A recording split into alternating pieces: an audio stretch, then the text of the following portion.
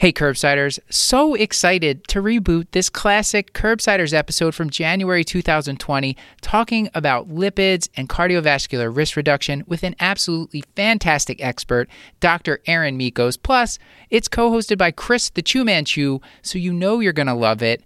Please enjoy this high-yield Curbsiders classic episode.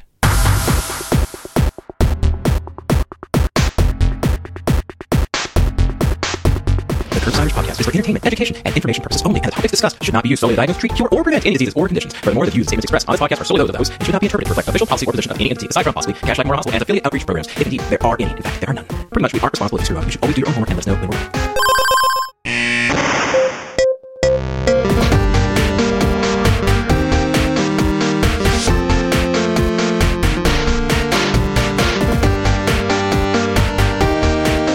Welcome back to the Curbsiders, the internal medicine podcast that uses expert interviews to bring you clinical pearls and practice-changing knowledge. I'm Chris the Chew Man Chew, and I'm here with my co-hosts Dr. Matthew Watto and Dr. Paul Williams. Producers on this episode are Dr. Jasny Devgun, Dr. Justin Burke, and Beth Garbatelli.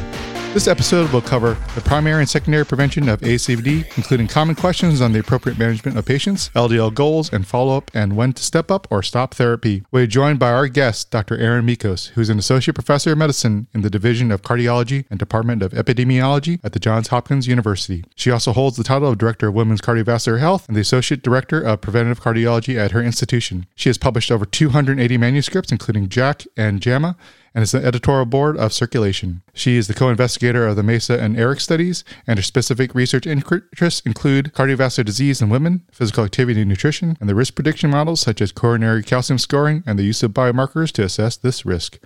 And on with the show. So, Erin, the first thing we like to ask our guests is, can you give us one liner, describe yourself, and tell the audience something about yourself, a hobby outside of medicine? Sure. So I'm a preventive cardiologist and a daughter, wife, and a mother of a soon-to-be 13-year-old. So I'm getting into a teenager in my house. Yikes. And my hobby is running, although I'm not very talented at it, but I'm trying to run a marathon in all 50 states. And so I finished 36 states so far, just 14 left to go. Holy cow. I'm very slow at them, so... That was going to be matter. my question, because I saw you put it on Twitter about trying to do that. I was going to ask you how far you were getting. So that's still my question. Okay. Yeah, you're on the back 9-ish. Wow, congratulations. That's a lot of marathons. Thank you. It combines my love of running with my love of travel and a way of seeing the country in a different way. You don't run it in like a Green Man suit or something like that, do you? I know there's a lot of those. Are you a known character at marathons? No. That would just make it so much cooler. But okay. That would make it so much cooler. But... Does the pizza box guy still run? You know what I'm talking about? He used to carry around like a pizza box, it was almost like a Statue of Liberty type thing, but it was like a pizza box. Apparently weighed like 10 pounds and he'd carry it the whole marathon. Yeah, there's always a banana in every race, the running banana. All right. I literally just ran the Las Vegas Rock and Roll Half Marathon on Sunday. So that was the tail end of my vacation before coming back. So I feel like I've pretty much caught up to you, except that was my first half marathon and I never want to do it again. But I feel like otherwise we're pretty close. Yeah. Yes, exactly. We're the same. Congratulations. Yeah. Paul? Sure. So we usually ask about a favorite book or book you feel other physicians should read. I think I'm going to broaden it a little bit for you and just ask, because I have too many book recommendations anyway. So just any kind of recent piece of pop culture that you've consumed that you've enjoyed that you can recommend so we can all decompress. Yeah, so I haven't read the book, but I've already adopted the philosophy about the Marie Kondo approach of what sparks joy, because I'm actually moving to a new house. So I have to go through all my things of what sparks joy, and that doesn't move into the new house. But I've been trying to do this with my personal and professional life to engage with people and activities that bring me meaning and value and declutter all the rest from my life that doesn't spark joy. Oh, you're decluttering people as well. That's good. Well, there's some, negative people that don't spark joy, but sure, the haters. Yep. And do you thank them before you sort of get them out of your life? Is that part of the process? And then throw them in the trash. It's called the mute button on Twitter. So, so my question is, what is the best advice you ever received as a learner, or as a teacher, or in your career? Yeah. So, I like to run. So I always talk in running analogies about, an academic career is a marathon and not a sprint. And so my personal mantra is in 2018 Boston Marathon winner, Des Linden, she has this phrase, keep showing up.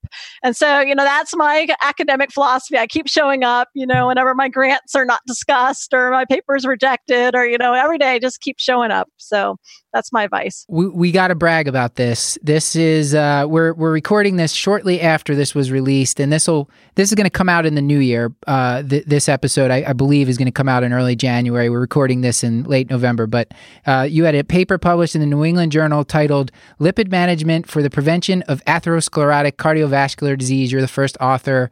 It's fantastic. If you feel confused after this episode, just read that paper. It explains everything very well. Thank you. Talk about keep showing up. I actually was working on that for almost 5 years, different versions. And so I'm very happy to see it finally published. Yeah, it does a really great job of just bringing together the 2018 lipid guidelines, the 2019 cardiovascular disease prevention guidelines. It's just fantastic. And to have the famous New England Journal figure next to words that you've written has to be thrilling too, like the one that sort of goes over the targets of lipid control. Just I can't imagine. It's got to be a thrill. Yeah. So I think we should I know we have a lot of stuff to get into tonight. Did anybody want to give quick picks of the week? Paul, did you have something you wanted to give? I always have something. It depends on whether or not you want it or not. Okay. Let's do it. We can give brief ones. Sure. Yeah. This will not be one of my endless movie descriptions. I'm going to recommend a book for a change. I'm going to recommend the book Shadowland by Peter Straub. It's a 1980 book. Peter Straub is a award-winning horror and suspense author. He's written with Stephen King a couple of books too. But it's basically a story that's about two kids who go to the same boarding school who are brought together by the shared love of magic, and they go to one of the kids' uncle's house for a vacation, and things turn sinister and kind of hallucinatory. And it's a book that's very steeped in the mythology of fairy tales, and as well as the power of story itself. And so the whole thing it's a fascinating, engrossing read. So if you want something that's just a nice diversion, just in time to have missed Halloween, I'm going to recommend Shadowland by Peter Straub. Sounds good. What about you, Chris? I have a few picks of the week too. Ooh, Beth, you go first. Oh, sure. So if you're in the mood to watch something, The Crown is really awesome. And the new season, this is going to kind of date the episode, but the new season came out in November. So you can catch up on the old seasons, but the new season with the new cast is really good so far. I haven't finished it, but really, it's kind of funny at points. And it gives you a little bit of a history lesson, although sometimes it's not always clear how much of it's fabricated, but it's just a fun kind of watch. And really well made. And in terms of books, two that I haven't finished yet, but I'm in the midst of reading are Catch and Kill by Ronan Farrow. And it's about the predators in Hollywood and kind of going into the investigation of that. And it does kind of give you the story that you've heard before, but a lot more detail. So if you're interested in knowing more about that, I recommend it. And Trick Mirror, which is a collection of essays by Gia Tolentino, who's a New Yorker writer. And they're about sort of being in the modern era, and kind of hard to explain what the general theme is between them, besides that they sort of relate to technology and how we display ourselves on technology and current trends and stuff. So check it out. You're doing a lot of reading for a medical student, Beth. I'm very impressed. I've been trying to use less screens and more reading, and it has improved my mood and my concentration. I feel like makes me more focused. I lock my phone up now during the day when I'm studying, and my productivity has gotten so much better. It's kind of alarming. Yeah. All right. Finally, maybe you can accomplish something here in your second year of medical school. Yeah. Chris, should we move into it? Because I think time-wise, we should probably move into it, unless you have a really quick... I do have one really quick one. So I'm taking a course on creating student curriculums right now. And I read this book called Make It Stick by Brown, Rediger, and McDaniel. And it's just a wonderful book and has really changed my whole perception on how to learn. And the basis of the book is basically learning, especially long-term learning, is not actually intuitive. And so they sort of go through and have really great citations on studies on how to make people learn how to learn better and how to recall information better. So that's high on my list. I don't know if we've ever recommended. I think we might have recommended before, but Made to Stick by the Heath brothers is the one that I believe has been recommended. Not Make It Stick. So. Or yeah, I think they're very similar titles, but I think you're recommending the Made to Stick is by the Heath brothers. That's the one that's Make It Stick is by Brown, Rudiger, and McDaniel, and it was recommended by one of my colleagues during this course, so it was really great. And now a word from our sponsor, BetterHelp. How well would you take care of your car if you had to keep the same one for your entire life? I might perhaps change my oil more than once a year, or perhaps finally replace those brakes that have been squeaking for months. You only get one brain, so it's probably in your best interest to keep it as pristine and healthy as possible. And there's lots of ways to do that. You can try to figure out Wordle and then scream at your phone, or you can take power naps. But there is also BetterHelp Online Therapy. I've said it before, I will say it again, we live in stressful times. It is a stressful place to be living in right now. And I think it's important to have a number of tools at your disposal to help you deal with and process the emotions that arise from that stress. And maybe online therapy might be an option for you. BetterHelp is online therapy that offers video, phone, and even live chat sessions. You don't have to see anyone on camera if you don't want to. It's much more affordable than in-person therapy, and you can be matched with a therapist in under 48 hours. Our listeners get 10% off their first month at betterhelp.com/curb. That is betterhelp.com/curb for 10% off. This podcast is brought to you by Green Chef, the meal kit company that makes eating well easy. Green Chef offers a variety of meal plans to suit your lifestyle, whether you're keto or paleo or vegan or vegetarian, or you're just looking to eat more balanced meals. Green Chef offers a range of recipes. And it's convenient and time-saving, too. I will tell you, I love to cook, but I feel like I often don't have time to kind of put together the recipes that I like, and I don't have time to go to the grocery store. And Green Chef helps me with that. They send me these meal kits that are pre-measured, pre-prepped ingredients. They come straight to your door. The recipes are not too easy, but also straightforward and simple to follow, and you end up with these really fancy and fantastic tasting meals. I just made, I hope I don't mispronounce this, the okonomiyaki, which is a Japanese-style vegetable fritter, which I'd had no prior experience with. But the meal came together beautifully. It was simple to put together. It was absolutely delicious, and was one of my favorite things I've had to eat over the past month. So if this appeals to you, and it should, you should go to greenchef.com/curb135 and use code curb135 to get $135 off across 5 boxes, and your first box ships free. That's greenchef.com/curb135. Use code curb135 to get $135 off across 5 boxes, your first box shipping free. That's Green Chef, the #1 meal kit for eating well. All right, Chris. Well, let's start off with a case. I'm very disappointed to see that there's not a clever name. Justin Burke asked us to put one in. I just could not bring myself to make up anything. So okay. Well, his name is Cal Esterol, and that's... Oh, man. Best I can do on short notice, Chris. All right. So Cal Esterol is a 55-year-old African-American female with hypertension and hyperlipidemia here for an annual exam. Her lipid panel shows the following: a total cholesterol of 230, HDL of 35, LDL of 170, and she is a former smoker, having quit 7 months ago.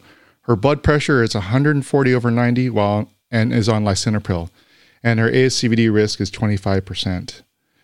So I guess our first question is, where does so we have this new these guidelines since 2013 with this ASCVD risk calculator. Where does this calculator actually come from, and what is the meaning of when we get results from this calculator? Yeah, so in terms of the cholesterol guidelines, we want to match the intensity of therapy with the absolute risk of the patient. So for primary prevention, we have to start somewhere with some kind of assessment. So in the 2018 cholesterol guidelines, we did still bring forward this concept about this 10-year risk assessment using the pooled cohort equation, which was derived from sort of diverse U.S. cohorts. It was sex and race-specific equations, first introduced in 2013. It's best calibrated for non-Hispanic whites and blacks living in the U.S., so it may not predict well for other race ethnicities. But importantly, it predicts 10-year risk for both coronary events and for stroke. But the input variables are very similar to what we saw back in the Framingham. It's age, sex, race, total and HDL cholesterol, systolic blood pressure, use of blood pressure medications, smoking, and diabetes. And again, that's we'll estimate 10-year risk for the start of the conversation. But as we'll talk about, the new updated 2018 guidelines then allows you to sort of personalize from that by considering other risk-enhancing factors to help guide decisions about statin therapy. Erin, I wanted to break in about in 2018, we had covered the paper that appeared in the Annals, kind of looking at recalibrating these, kind of updating the data that goes into the pooled cohort equation. They had a revised equation. This was by Yadlowski, and it was Annals Internal Medicine 2018. Is that being used in practice now? Have they updated the pooled cohort equation since 2013 that we're using now, or is it still the same kind of pool of patients? So it's the same equation that was derived back in 2013. It's very hard in clinical practice to constantly recalibrate with every single different population. So what the 2018 guidelines emphasize that this is the start of the risk discussion, is this calculation. But we know from a lot of the papers that emerged soon after 2013, that this calculator is imperfect. There's situations where it both overestimates risk in populations with less social deprivation, and then it actually can underestimate risk in certain other populations. And so this can lead to over or under treatment, which is why there's the 2018 guidelines are more personalized. They include, especially for the borderline or intermediate risk group individuals, to consider a lot of clinical factors that you already know about the patient, such as family history, South Asian ancestry, autoimmune disease, HIV disease, a number of lipid and other biomarkers. This information might help strengthen the decision to start a statin or intensify statin, but you can use these other factors to personalize, given the limitations that was brought up after 2013 with this calculator overestimating risk in a lot of individuals. Yeah. Now, I have one question. Actually, sir, two questions. But my first question is, I think you said something about intermediate risk, and is this a sort of a newer risk category that wasn't in the 2013 guidelines? Is that correct? Yeah. So after you calculate the 10-year risk, so first of all, I want to start with the fact who should get a 10-year risk assessment. So this is primary prevention. This is designed to be used for individuals who are 40 to 75 who don't have diabetes, because statins are recommended for patients with diabetes regardless of the 10-year risk score. So patients 40 to 75 without diabetes who have LDLs 70 to 189. Because above 190, severe primary hypercholesterolemia, those individuals are, again, recommended for statins regardless of the 10-year risk score. So these are the people you'd estimate the score. And then you break them into 4 bins. So individuals who are low risk are less than 5% 10-year risk. Most of the time, lifestyle is enough for those individuals. Individuals with a greater than 20% 10-year risk, this is high risk category, and usually pharmacological therapy is needed with lifestyle therapy. And then you have the 2 groups in the middle, the borderline, which is 5 to 7.5%, and then the intermediate group, which is 7.5 to 19.9%.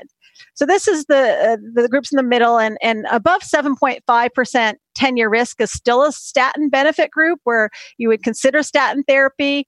But the guidelines then said that you can use these risk-enhancing factors to help strengthen the decision to use a statin. And then if risk is uncertain, after you calculate the 10-year risk and after you consider these risk-enhancing factors, if there's still uncertainty about whether to start statins for intermediate or select borderline individuals, you can also measure a coronary artery calcium score to further refine that risk upwards or downwards to guide statin decisions. Yeah. I think Go on, Paul. I was just going to say, I think our natural tendency, we're using these risk estimates to decide sort of where to start medication. I think our tendency is to think of this in terms of medication management. And I know that sort of the cornerstone of therapy is the therapeutic lifestyle change stuff. And I sometimes, certainly with me, it gets short shrift. I'm just wondering if you have sort of a standard spiel, or I mean, obviously tailored to the patients, but sort of what general principles do you talk about when you're talking about the lifestyle changes that go along with the medication management? Oh, absolutely. So this is the foundation for managing cardiovascular risk and blood cholesterol is the facilitation of a healthy lifestyle, which of course means diet. And this is important across the lifespan, particularly from primordial prevention, trying to prevent risk factors from developing in the first place. So certainly we have the discussion about diet. We're recommending diet rich in fruits and vegetables that's low in saturated fats, low in refined carbohydrates, but relatively rich in the polyunsaturated fats, the good fats, and lean protein, particularly plant-based protein, enriched with nuts, plant phytosterols, high fiber foods. Those can potentially reduce LDL cholesterol by up to 30 to 40 milligrams per deciliter. So although a lot of cholesterol, is genetically determined, diet can really make an impact on lipids. And we should never forget to have this discussion with all patients for primary and secondary prevention. I just want to plan out where we go next with this, because I think talking about how to actually measure the labs is somewhat interesting, and which labs specifically you get, because there is this kind of mention of some of the, I guess, adjuvant labs. You talked about like risk enhancing factors. Do you think now is a good time to go through that, Chris, or do you want to? Yeah, I want to talk about risk enhancing factors because I think this is sort of an interesting area, especially I think there were some added things, especially in these 2018 guidelines about especially some woman-specific risk enhancing factors that were not discussed in previous guidelines. I sort of want to delve into that since those are sort of new. Okay. Yeah, absolutely. So I think this is a really important thing to personalize because, the factors that are in the pooled cohort equations, are sort of just those basic traditional risk factors. But there's a lot of risk factors we know that are meaningful that are not in that equation. And that way, some patients can have their risk underestimated. So these risk enhancing factors include things like having a family history of premature cardiovascular disease, having primary hypercholesterolemia with an LDL of 160 to 189. Again, above 190, we're already thinking about statins. But if you're on the higher end of the LDL of 160 to 189, statins would be encouraged as well. Metabolic syndrome is really important. Chronic kidney disease, chronic inflammatory conditions like lupus, psoriasis, rheumatoid arthritis, HIV. And then I do a lot of women's health research. I'm really excited the fact that premature menopause and mention of adverse pregnancy outcomes such as preeclampsia are highlighted as factors that enhance a woman's risk. There's also high risk race ethnicity, the South Asian ancestry. And then if measured, if someone has persistently elevated triglycerides above 175 non-fasting on at least 3 occasions, that's a risk enhancer. And if measured, an elevated C-reactive protein above 2, an elevated lipoprotein little a, an elevated ApoB. The guidelines don't say that you have to measure these other factors, but if you have that information available and they're abnormal, that would certainly strengthen your decision to initiate statin therapy. So I just wanted to follow up on the lab wise there. You said non-fasting triglycerides. So the guideline actually says for most patients, you can check a non-fasting lab test, which I think is a lot more convenient a lot of the times, because a lot of the times I'm getting other labs and patients would like totally starve themselves for like 16 hours and they're on a diuretic and then they're in like kidney injury when they get there. So I like the fact that they said non-fasting labs for a lot of patients. And then I guess my follow-up question would be, how do you decide who is getting ApoB testing or LP(a) testing, the high sensitivity CRP as well, like those adjuvant tests? Yeah, so I think ApoB is very useful. So lipoprotein little a, as you may know, is genetically inherited. So you really only have to kind of measure this sort of once to assess someone's risk. So I certainly measure lipoprotein little a in individuals with a strong family history. I also, in individuals who have premature coronary disease themselves, because in the future, coming down the pipeline may actually be targeted therapy for those with elevated lipoprotein little a. So we won't know who has elevated until we measure it. And actually, the European guidelines say to measure it once in everybody. But I've been certainly measuring in people's family history. So ApoB, again, a lot of times LDL that we get with our lipid panel tends to be the Friedewald equation, and it doesn't really work all that well with estimating LDL at sort of these extremes of very low LDL. And so a lot of times patients may actually have increased atherogenic particles that may be under-recognized by measuring LDL. So I think I measure it in people when I, think I'm close to sort of goal and kind of want to assess their total burden of atherogenic lipid particles.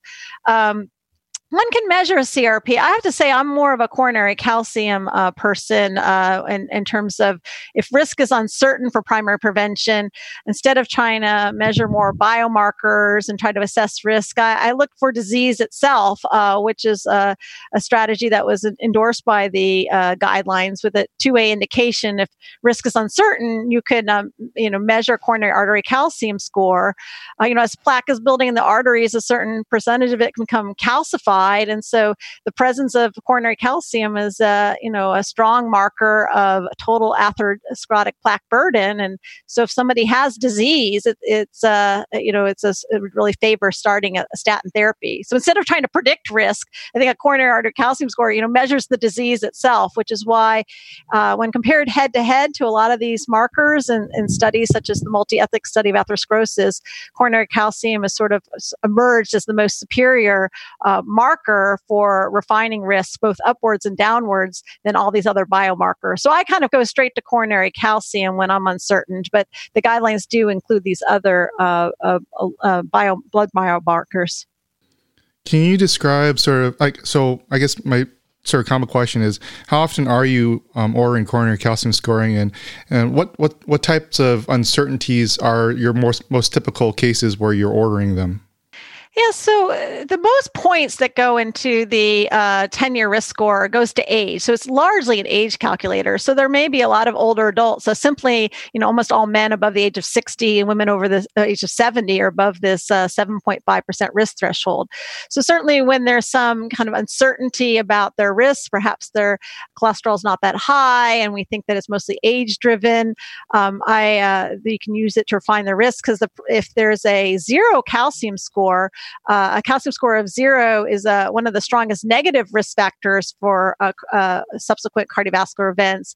Although nothing in life is zero risk, but a coronary calcium score of 0 is about a 0.1% per year event rate. So it might take someone whose estimated risk is quite high and shift them, the post-test probability, downward enough where they might feel comfortable deferring statin therapy. So this is really helpful in patients who may be having reluctance to start a statin when we're trying to guide the decision. The presence of plaque, I would strongly favor that they start a statin. They have disease where maybe if the calcium score is 0, I don't have to push them so hard. That puts them in a lower category.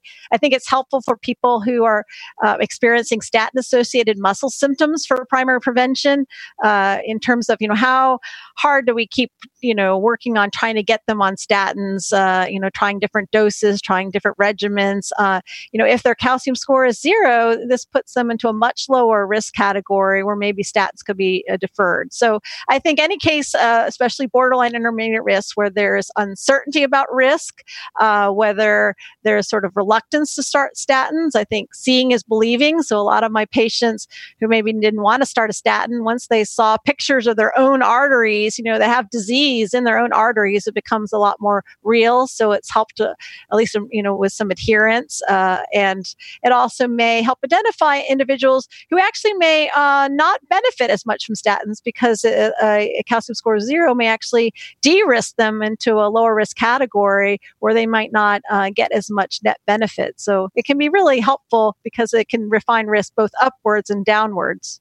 One of the editorials in JACC, JACC, they have those great kind of guideline summaries that come out each time they publish a guideline. Dr. Rubenfire wrote this one for the 2018 guideline, and about CAC scoring, he mentioned that a CAC score of 0, you can often withhold or delay statin treatment unless they're a smoker or they have diabetes. Or maybe like a really strong family history where you're still worried anyway. Do you kind of throw in those caveats to a non-zero CAC score, or to a CAC score of 0 rather? Yeah. So first of all, it takes time for plaque to become calcified. So I think a calcium score of 0, in a 69-year-old who's survived, to an older age, perhaps with a calcium score of 0 is maybe a lot more reassuring. And younger adults, in a 40-year-old, although their short-term risk may still be low, certainly I would consider, reassessment within 5 years because they might not have calcified yet. So in terms of what is the warranty period for a 0 calcium score? Well, certainly smokers who and those with a family history or these other risk enhancers, you might be more vigilant about screening sooner. And I usually don't get a calcium score in patients with diabetes unless they have such an extreme statin reluctance, because usually they're indicated for a statin anyway. So I think you have little bit less confidence about a 0 score in these higher risk groups. But data from NASA study have suggested that even with diabetes, a calcium score of 0, their event rate is pretty similar to a non-diabetic with a calcium score of 0. Great. Thank you. So we've been talking about primary prevention, and of course, it looks like this patient might be a good candidate for statin therapy. I guess my main question is, so if you want to start a patient on statin therapy, could you sort of give us in your own words, sort of your script and how you discuss with a patient that you think they should start on a statin therapy, especially if they seem like they're sort of on the reluctant side? Right. So first of all, when considering drug therapy, we want to estimate, maximize the intensity of therapy to one's absolute risk. So I really want to discuss the patient, their net benefit. I mean, I was surprised this young woman has who's only 55 has a 10-year risk score above 20%. Usually the problem with young people is that they have often low short-term risk, but a really high lifetime risk. But in randomized clinical trials, for every 1 millimole per liter, 39 milligrams per deciliter reduction in LDL, the relative risk reduction in cardiovascular events is about 22% and about a 10% reduction in mortality. But higher risk people, it depends on the absolute risk of the patient, that higher risk people derive more net benefit. So when I talk to them, I talk about the net benefit. I mean, patients like numbers, but I talk to them about this as being prevention drugs. So the sole purpose of giving this is not so much to make the LDL number, although that's important because I think lower is better for higher risk patients, but mostly it's to reduce cardiovascular risk. So I talk to them about risk reduction. For a patient who's statin reluctant a little bit, that's where if there is some indecision, that's where I think it's the perfect time to get a coronary artery calcium score, because that can help further refine the risk. Again, if their score is 0, maybe you could defer it for now, the statins, and recheck the score in 5 years. But I have had many patients who, once they got the calcium score and they saw the disease in their artery and they have plaque, they were much more willing to start a preventative therapy. So I think that can be really helpful in guiding the risk discussion.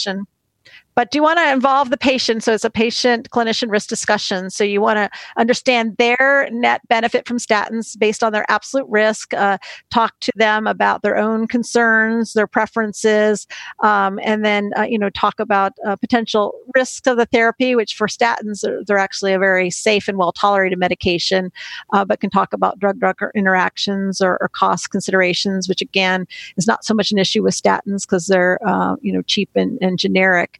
But you really want to have this discussion of the intersection of what the evidence shows, your clinical judgment about the patient in front of you, and the patient's own preferences to come up with a patient-centered approach to prevention. Erin, I wanted to ask, there's a lot of misinformation about statins. I think we've all seen the nocebo effect where they've heard that they're going to get a myopathy, so then they experience a myopathy when they try statins. And how do you address that when patients come to you and say, Dr. Michos, I have, I don't want to go on a statin. I heard they cause dementia. I heard that my liver is going to fail. I think I have a friend of a friend who had their muscles all broke down. How do you address that? And how do you talk about, what's the risk of that happening versus how much it might lower let's just start with that. What's the risk of that happening? So this is, quite a challenge. As you mentioned, the nocebo effect, the negative anticipation that believing something's going to harm you, you have more likely to report side effects. And it's a real shame because these widespread claims on the internet about, prevent too many people from taking a very affordable, safe, and potentially life-saving medication. So first of all, the guidelines recommend not using the word intolerance when talking to the patient. So we talk about statin-associated muscle symptoms. And most of the time, these could be comprehensively assessed this, and most patients tolerate or re-challenge. And so really emphasize the net clinical benefit. I certainly talk about the tremendous safety data. The risk of severe muscle injury is, less than 0.1%. And that muscle symptoms are actually very unlikely to be caused by the statins. So if they are having these, we re-challenge with the same statin at lower doses and to reduce the risk. But I really emphasize, the safety. The risk of serious statin-induced muscle injury is like less than 0.1% for rhabdo. For liver toxicity, it's even lower. It's like 1 in 100,000. Right. And so this is a challenging conversation to have with patients. There's no evidence at all that statins cause cognitive decline or cataracts or all of these other things have been really quite ruled out because we have a lot of large randomized clinical trials. But by trying to buy the patient's trust, understand their concerns, we talk about net benefit. We start low, we go slow. It's about building relationships and trying to build their trust. But it can be really hard to compete against the internet. Yeah. So I have two questions. To go back on two things that you said.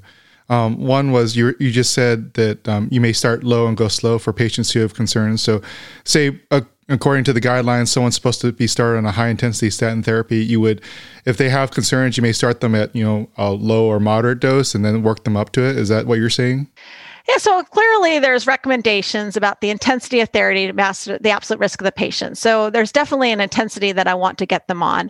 And so for patients that want to optimize their prevention, I start with the recommended dose, the recommended intensity. But for patients that come with this reluctance and they have first of all, I assess, do they really need it? So of course, if they're secondary prevention, they need it. And primary prevention, maybe I'll get the calcium score to see if they really need it.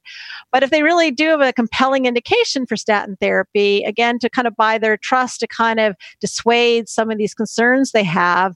I generally do, if they express concerns, start low, make sure that they tolerate it, so that they can see I'm following them and I'm, listening to them. And then, we monitor their LDL to see what the response was, whether they have the LDL reduction we hope to achieve, and then kind of gradually go from there. And this approach has worked for some patients. I think the muscle symptoms that have been reported is dose related. So I think starting low and getting patients kind of used to this concept, I think can be helpful.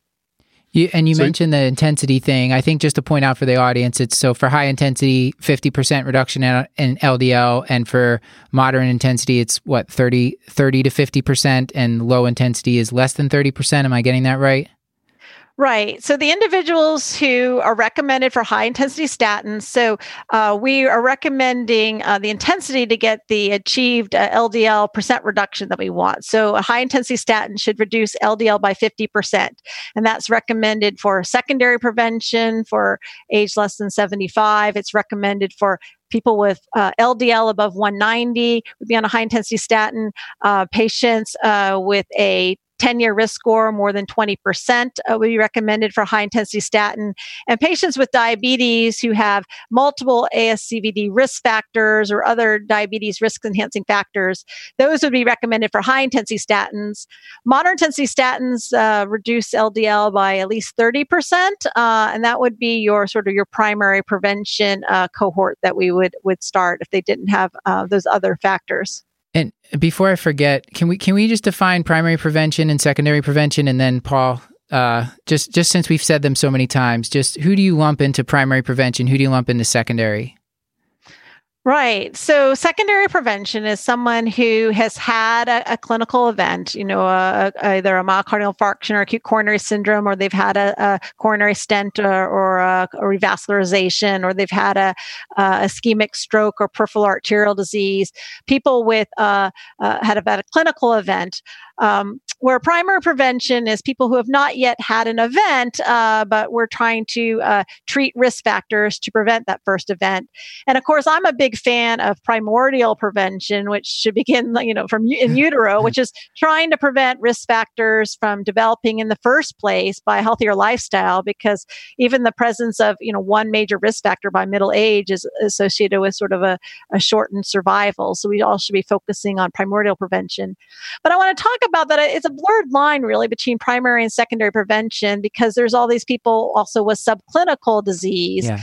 The coronary calcium, it's considered primary prevention, but people with elevated scores, particularly above 300, with coronary calcium scores above 300, they have event rates very similar to stable secondary prevention population. And so I actually kind of treat them like secondary prevention. And I'll point out that the European guidelines actually have shown imaging findings of sort of significant subclinical disease and coronary stenosis on imaging. They also put them into a higher risk secondary prevention group. So I think it's a spectrum. I mean, atherosclerosis is developing over one's lifetime, and that I think that we need to reduce the LDL burden to kind of slow plaque progression. And actually, I think sometimes we wait too long for treatment. That maintaining optimal lipid levels throughout adulthood can help substantially slow the rate of progression of atherosclerotic plaques. Paul, you had a question?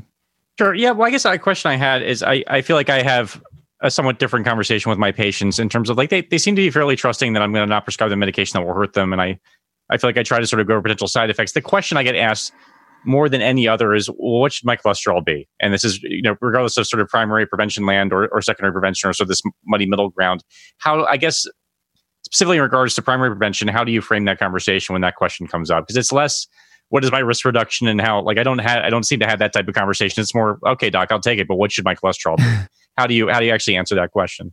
Yeah, so this is challenging because it's really, these are risk-based decisions. We make decisions based on risk and not so much based on numbers. Because, for example, a very high-risk person, with an LDL of 70, that's too high. Lower is better. In some of these PCSK9 trials like Fourier, we're trying to get the median LDL less than 30. So, I think the number really sort of depends on risk, and generally lower is better, but how aggressive we get there really depends on risk. So when most people are born, unless they have FH, sort of the average LDL at birth is around 40 to 60 milligrams per deciliter. And then we do have like a lot of acquired lipids throughout lifetime through sort of poor diet and so forth. So I think for people at lower risk, really trying through primordial prevention and healthier diet to try to lower LDL that way.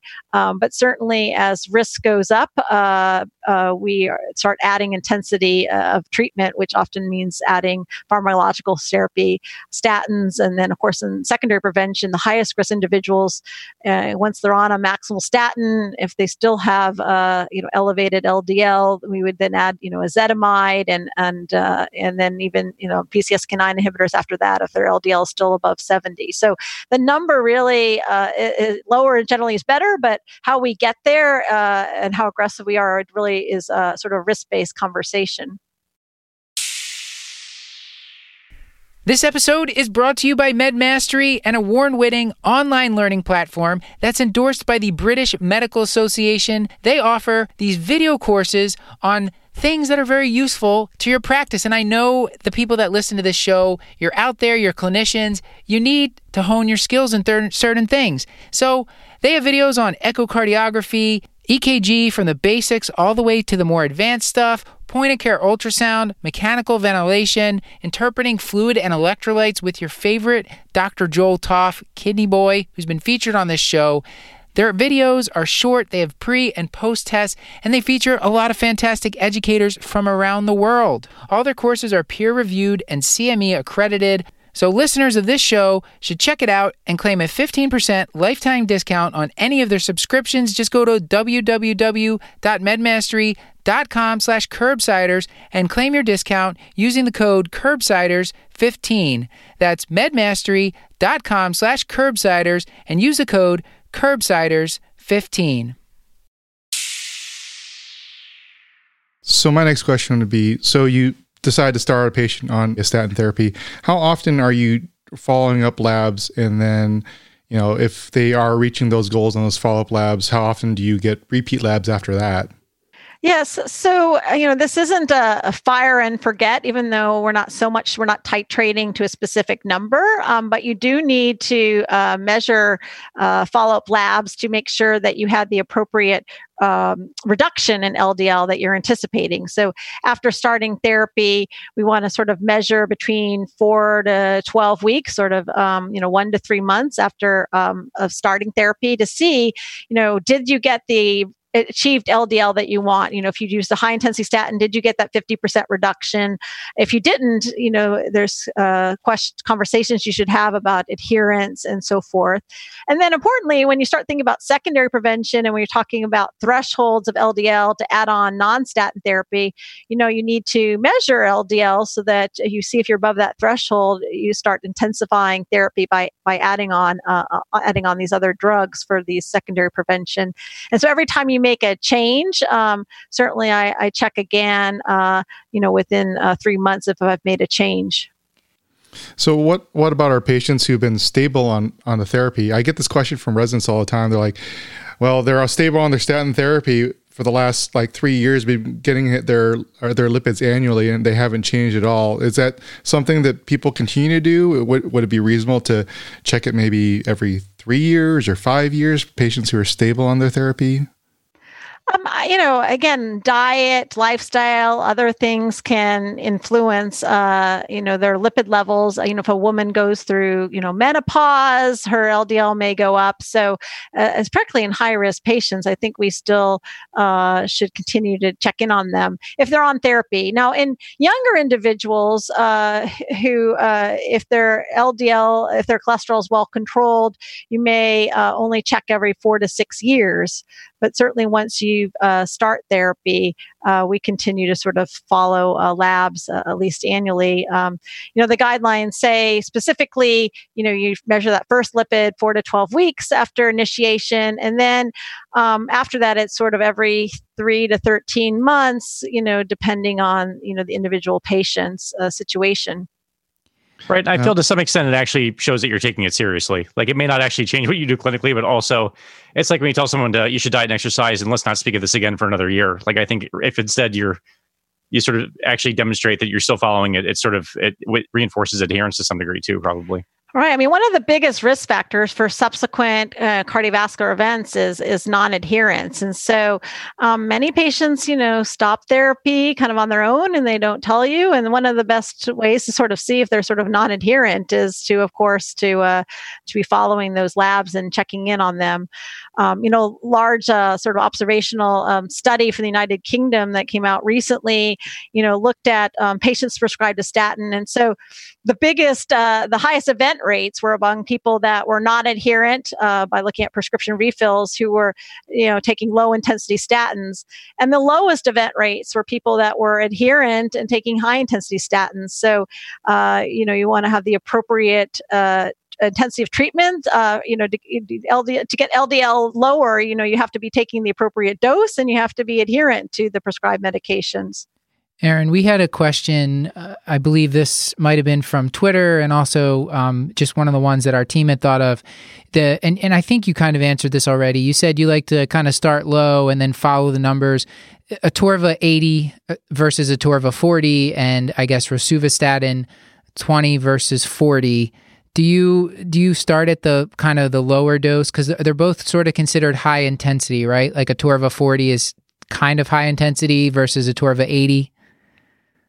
Right. So again, when I said I start low and go slow, I mean that was for the statin reluctant person. So Right. we want to get it on the appropriate intensity. So I don't want to give the impression that I would stop at that based on some arbitrary LDL value. So you want to use the right intensity. That was only that I have my goal in mind. I'm just trying to build a relationship to build up.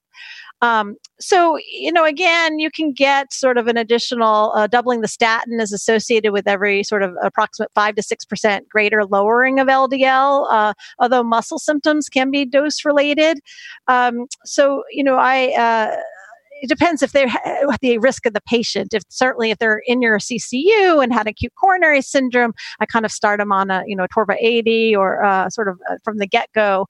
But in practice, you can get more LDL reduction with the Torva 80. You can get about 50 to 60% LDL reduction, and with the Torva 40, it's about sort of 40 to 52% reduction. So you get a little bit more with the Torva 80, but might get more side effects. So I think it depends on the patient. I end up using a lot of combination between, a Torva 40 or with ezetimibe for patients that do have some concerns about muscle symptoms, even if it is a nocebo effect. I tend to do that. But in the highest risk patients, though, I'll start high intensity therapy right in the sort of the CCU. So because hopefully they'll go home on that therapy and stay adherent to it. So my next question goes back to what you sort of said a little while back. So you spent all this time getting a patient onto statin therapy. You built this great relationship, and they just can't tolerate the dose that you start them on. Now, say they have maybe elevated CK, or they don't have elevated CK and they just have lots of myalgias. You said, you would possibly re-challenge the patient with the same medication at a lower dose. How much lower dose would you consider switching to something like a pravastatin? And then is there a washout period when you stop the patient on a statin and say, well, let's hold off for a couple weeks, and now we'll restart it at a lower dose? What is sort of your way at addressing that? Yeah, so it's challenging. So, because again, about 10% of patients stop a statin because of subjective complaints. But, most muscle symptoms, don't have a raised creatinine kinase. And actually, as you know, in clinical trials, there's really no difference in muscle symptoms in individuals treated or not treated with statin therapy. So a lot of it that when patients are rechallenged, most patients with this history of intolerance in randomized clinical trials, when they're blinded, this intolerance is generally not reproducible. So even though this muscle symptoms are unlikely because of a statin, sometimes I'll start, every other day. I tend to use a lot of rosuvastatin. You could use pravastatin, although that's even weaker. There's more, seems to be more muscle symptoms with your simvastatin and your lovastatin. So there seems to be a little bit less maybe with the pravastatin and rosuvastatin, although all statins can have this. So I'll start rosuvastatin 5 milligrams, 3 times a week for some of my most challenging patients, along with ezetimibe, just to get them on something. Any bit of LDL lowering is better, even though if you won't have the anticipated reduction, any amount of LDL that you can lower is better than none. And then we kind of work from there. And then, of course, it depends on the risk of the patient. Once you've really tried everything, and this is really the highest dose you can get them on, if there's secondary prevention and their LDL threshold still above 70, that's when you can start using PCSK9 inhibitors, or if they have FH, familial hypercholesterolemia, if their LDL is still above 100, although we currently aren't using those for sort of lower risk primary prevention. And in the future, we might have more options. I'm kind of excited about bempedoic acid. We need our large clinical outcome trials, which is being studied. But this is an oral medication that works in the same pathway of cholesterol synthesis as statins, but it doesn't seem to have the same muscle effects. So this may be an option in the future. The Clear Harmony and Clear Wisdom trials have shown that it reduces LDL, but we have to see if it reduces outcomes. But we might have more options for that. And then and down along the PCSK9 pathway, I'm very also excited to see what happens with inclisiran, which is a small interfering RNA that inhibits PCSK9 enzyme. And that is only dosed twice a year.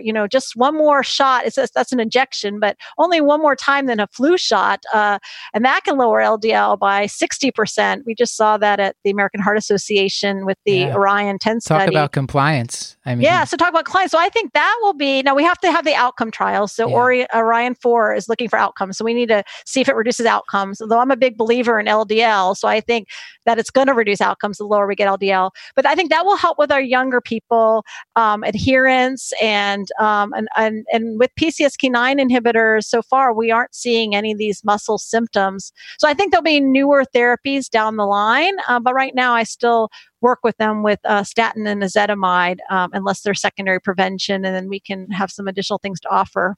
I wanted to just comment on you mentioned outcomes trials with PCSK9. To my understanding, mortality not yet convincingly shown to have like a big effect on mortality. Maybe one of the agents had a little bit of it, but not the other. But they did seem to reduce non-fatal MI and non-fatal stroke. And that was in like around the 2-year range. And we don't have really long-term safety data on them yet, but so far we think they're safe. Yeah, well, the curves are widening. So we have 2 very large cardiovascular outcome trials for the PCSK9 inhibitors that are the monoclonal antibodies. That's the 4-year trial with evolocumab and the Odyssey outcome trial with alirocumab. And, one was 2.2 years and Odyssey, it was 4-year and Odyssey was 2.8 years. But this is everybody, was on the maximally tolerated statin. They were on aggressive secondary prevention. So this was adding on the background of patients that were already pretty well treated. And both 4-year and Odyssey showed that the PCSK9 inhibitors reduced major adverse cardiovascular events by 15%, which I think is meaningful. It was only like a 2% absolute risk, but this was a short trial. And as plaques, as atherosclerosis is progressing, it takes a little time for these for LDL-directed therapies to work. And if you look at the curves, they're continuing to widen, suggesting with more benefit over time, suggesting if they continued longer, you might actually see greater benefit.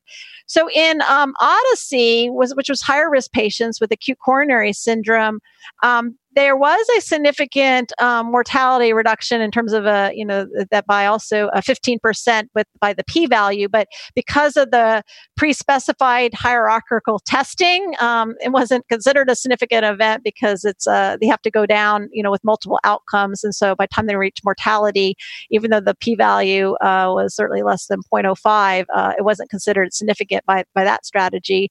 But I'm really encouraged by the safety was very good. I mean, we got to very low LDL levels. Incredible. Like in the 20s, right?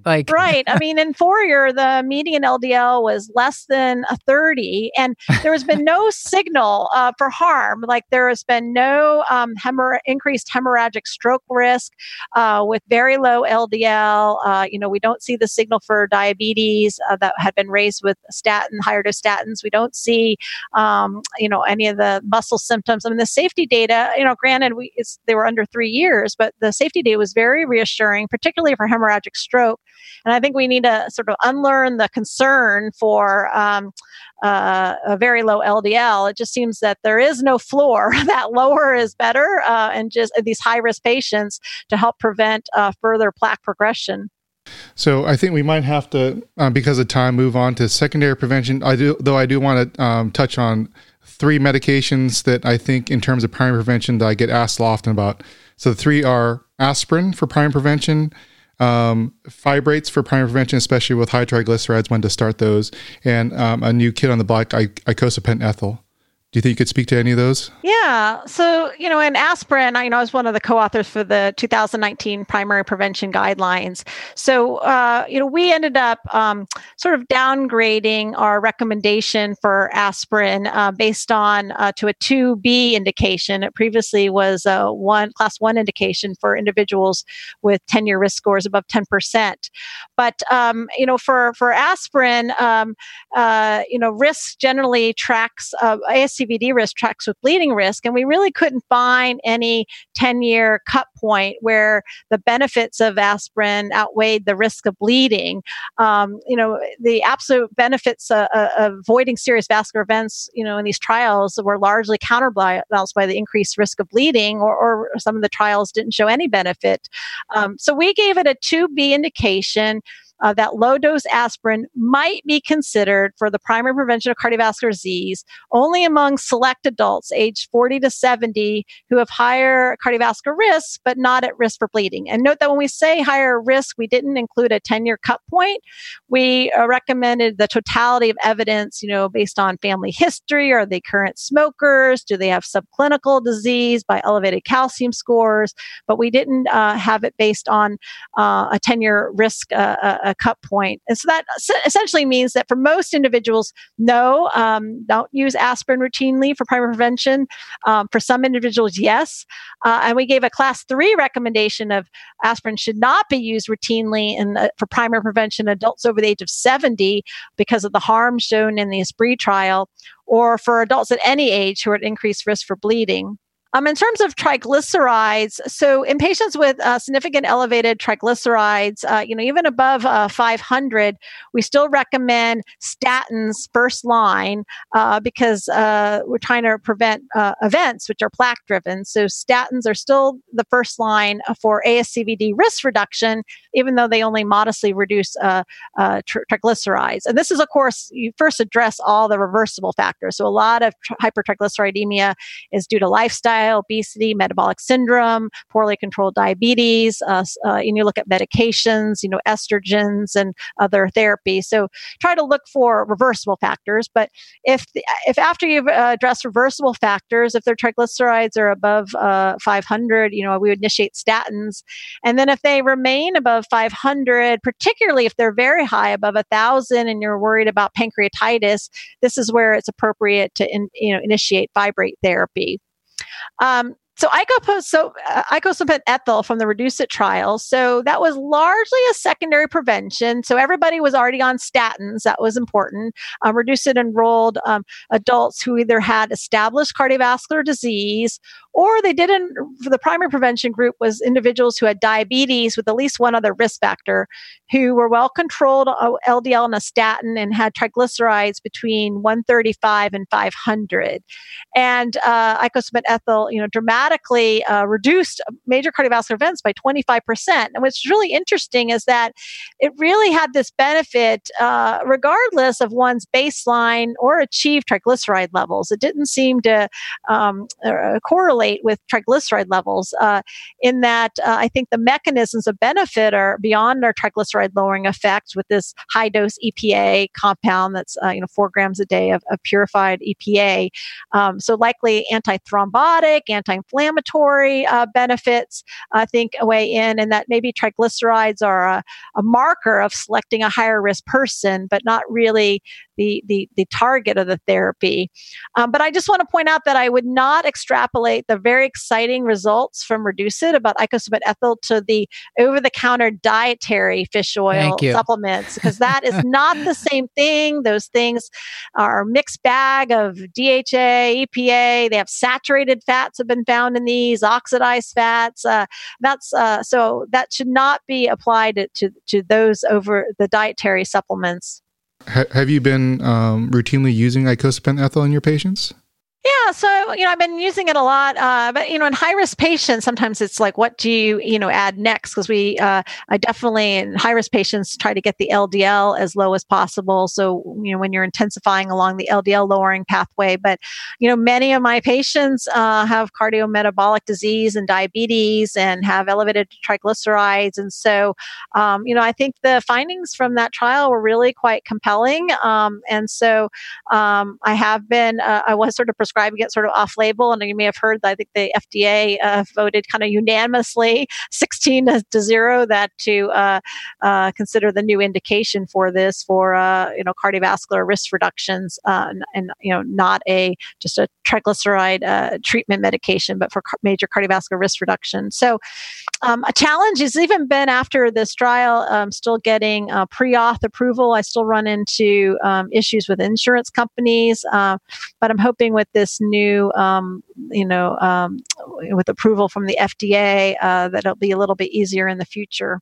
And I think they still have to take 4 grams, like the same as, it's 4 grams a day, which is a lot. I think it's relatively expensive, like $200 to $300 some a month. The last I looked it up, and it's the pill burden becomes a thing, I believe. So probably not for everybody, but. Well, again, I don't apply it to everybody. The people in Reduce It were secondary prevention, right, or high-risk diabetics with multiple risk factors. That's who's in there. I'm very interested in seeing trials in lower-risk primary prevention, but those are the people in there.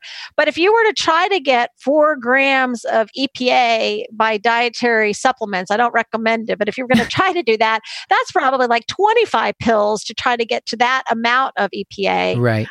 So, relatively related to that. So, when you're trying to target which therapies, I look at sort of their broad lipid profile, but I think this is a really, good option. I mean, 25%, it was really quite meaningful reduction in risk.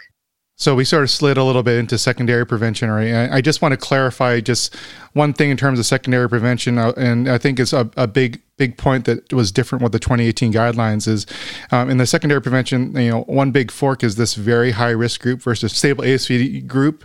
And if you could sort of explain sort of the main difference, because I think there's a lot of confusion among that by some of my residents and my other learners? Yeah, so exactly. So just like we talked about primary prevention, how intense we do the therapy is based on the absolute risk of the patient. It's the same concept in secondary prevention, that there's a big difference between someone who's in your CCU who just had an acute coronary syndrome versus someone who maybe got a stent 10 years ago for stable angina, and so they're sort of at lower risk. And so when we look at trials like Improve It, that was acute coronary syndrome patients, Odyssey outcomes, the guidelines give a much stronger recommendation for individuals who are at very high risk. And so among the secondary prevention cohort, those who have very high risk are those who've had a recent coronary syndrome within the past 12 months, have had multiple MIs, ischemic stroke, symptomatic peripheral arterial disease with other risk conditions such as being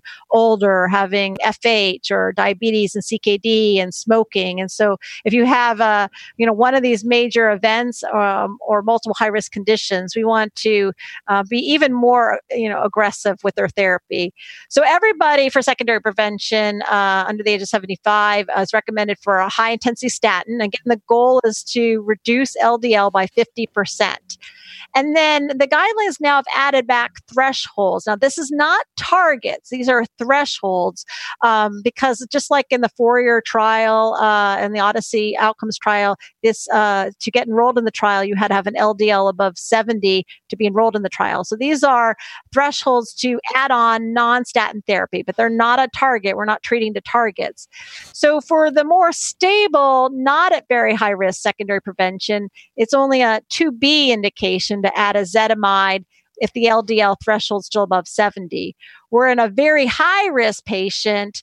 It's a little bit stronger, should be considered is reasonable to start ezetimibe on top of a maximal statin if the LDL is above 70, to add ezetimibe as a 2A indication. And then for this very high risk group, if you're on a maximal statin and you're on ezetimibe and your LDL is still above 70, that's where the PCSK9 inhibitor comes in with a 2A indication, is in these very high risk groups. And this delineation is somewhat due to cost. The U.S. guidelines, as opposed to the European guidelines, did take cost consideration in their recommendation, and that's why they sort of reserve the PCSK9 for the very highest risk group. And then you pray it gets approved by insurance. Right. How do you guys get around insurance approvals? Do you have like some nurses who are really good at like getting these pushed through in terms of prior auths, or is there a certain way? I think that the ACC actually has like almost like a insurance tool to help people get these approved. Do you guys use any of those types of tools? Yeah, so I think it's gotten a lot easier, a little bit easier over time as the process gets really streamlined. So we do have one kind of lipid clinic that where we have patient navigators and pharmacists that can really people that can help us. We have a lipid nurse practitioner that's gotten really good at filling out the paperwork. It's kind of knowing what we need in terms of documentation about statin intolerance and cardiovascular risk, and filling these out. So having kind of training kind of one group of people who can do this really well, I think can really help navigate the system. So knowing the FDA approved indications, and then prescribing and reinforcing based on these indications, and these navigators that we sort of call them, they can become really familiar with these forms, and we have just a lot more success. And you can really leverage the electronic medical record to facilitate this process. And then it's also really helpful as a team-based approach to, teach patients how to take the medication, what to expect, and again, reinforce adherence to their other medications. So I think it's getting easier, or maybe we're just getting better at, knowing what paperwork to fill out. But it's still a challenge for other types of medicines. I still have trouble sometimes with icosapent ethyl or some of the new SGLT2 inhibitors or GLP-1 receptor agonists. The pre-auth can be quite painful. Yeah. I think we're going to ask for some take-home points. Are you guys good with that? Any other questions? Yeah, I think we have to go to take-home points, and this conversation can spill over to Twitter, or we can invite Erin back for a round 2, or maybe just let her answer listener questions or something like that. We can, that's an episode I do want to pilot at some point this year. Well, great. Well, again, I think I've sort of summarized some of my main points, but that lifestyle is still the foundation for prevention. The most important way to prevent cardiovascular disease is through a healthy lifestyle throughout one's lifetime. And then keep in mind that one's, risk of atherosclerotic plaque, total plaque burden is really not only the magnitude of LDL elevation, but the duration of exposure. So again, emphasizing sort of primordial prevention and treating earlier. But in terms of pharmacological therapy, it's all sort of risk-based decisions. And so I'd focus more on that than treating to numbers or treating to targets, that making sure that higher risk people get on the most appropriate therapy. And we talked about secondary prevention, maximal intensive statins, and then adding on ezetimibe and PCSK9 for the highest risk individuals.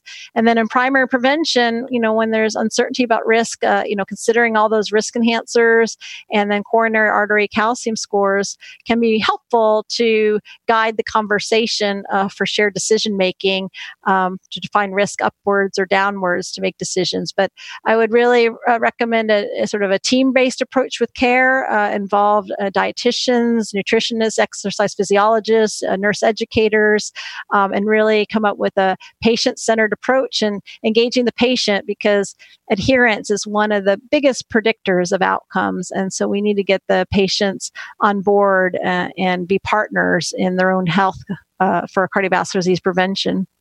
All right. I have not been checking Lp(a). I definitely want to, that's something I might have to work into my repertoire here, because I like the point. I hadn't heard the point that it's like something you could just check once, and then, if it kind of helps risk stratify. I like that a lot. Well, it's highly heritable, and it's not really influenced as much by diet or other medications, unfortunately.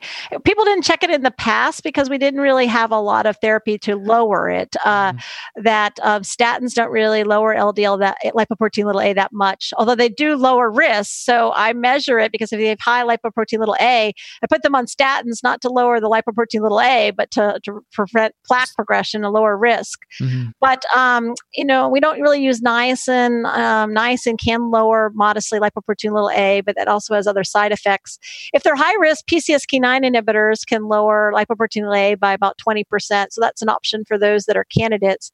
But the reason partly to measure this now, as you may know, there's a new ASO drug, antisense oligonucleotide, which can dramatically lower lipoprotein(a) by 90%. I mean, we have no other drug that can do that. So that's very exciting. And in phase 2 trials, it seems to be safe, and it seems to lower lipoprotein(a). But like with all these new things that are in the pipeline, we need the outcome trial. We need to show that safe once we apply it to thousands of people, and most importantly, whether it reduces major adverse cardiovascular events. Yeah. So I'm excited in the future. We may have bempedoic acid. We may have inclisiran. There's a bunch of triglyceride targeted therapies with therapies against ApoC3, and then we have these ASO drugs against for lipoprotein(a). So it's an exciting time to be in lipids. We're going to have a lot more options than statins, hopefully, in the future if these are shown to be safe and efficacious. Very cool. I was so happy to have one class of medication to worry about. This all sounds very anxiety-producing. And once again, just check out Dr. Michos' paper in New England Journal on lipid management. It's fantastic. Link it in the show notes. Okay. All right. Thank you for the plug. Thank you, Erin. This was wonderful. It was really awesome. Great.